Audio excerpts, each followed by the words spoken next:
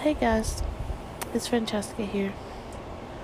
Well, today I just thought I'd talk about something that has been on my mind lately. I have two brothers, and my brothers, we grew up together. I have a brother who's 2 years younger than me who we have the same father, and then I have a little brother who's 3 years younger than me. His dad is different from me and my other brothers.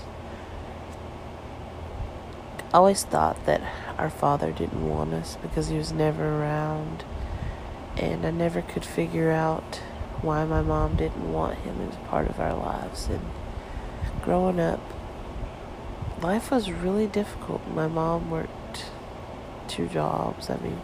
She worked a factory job and cleaning, and then she'd clean houses when she wasn't working. And I always thought, well, my mom never has time for us, but we never wanted for anything.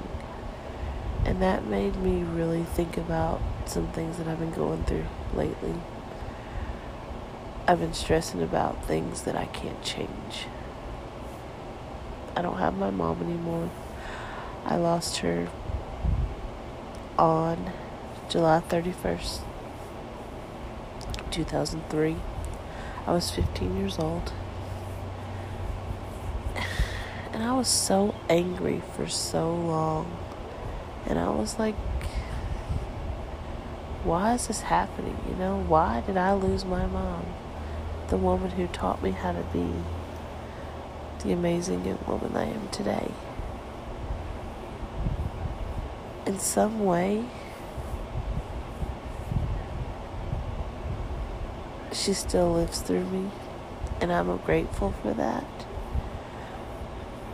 But how awesome would it be to be able to sit and talk with her again? I think about that all the time. But I know she's up in heaven, singing in that heavenly choir, making somebody smile, because that's what she always did best. Making people smile. She never, ever, ever, ever gave up. And I want to be that light in somebody's life, so I try my best to make people smile, no matter how hard my day is, what's going on in my head at the time, or stress of work and stress of home life, or whatever the case may be. I always try to make somebody smile, no matter how I feel inside.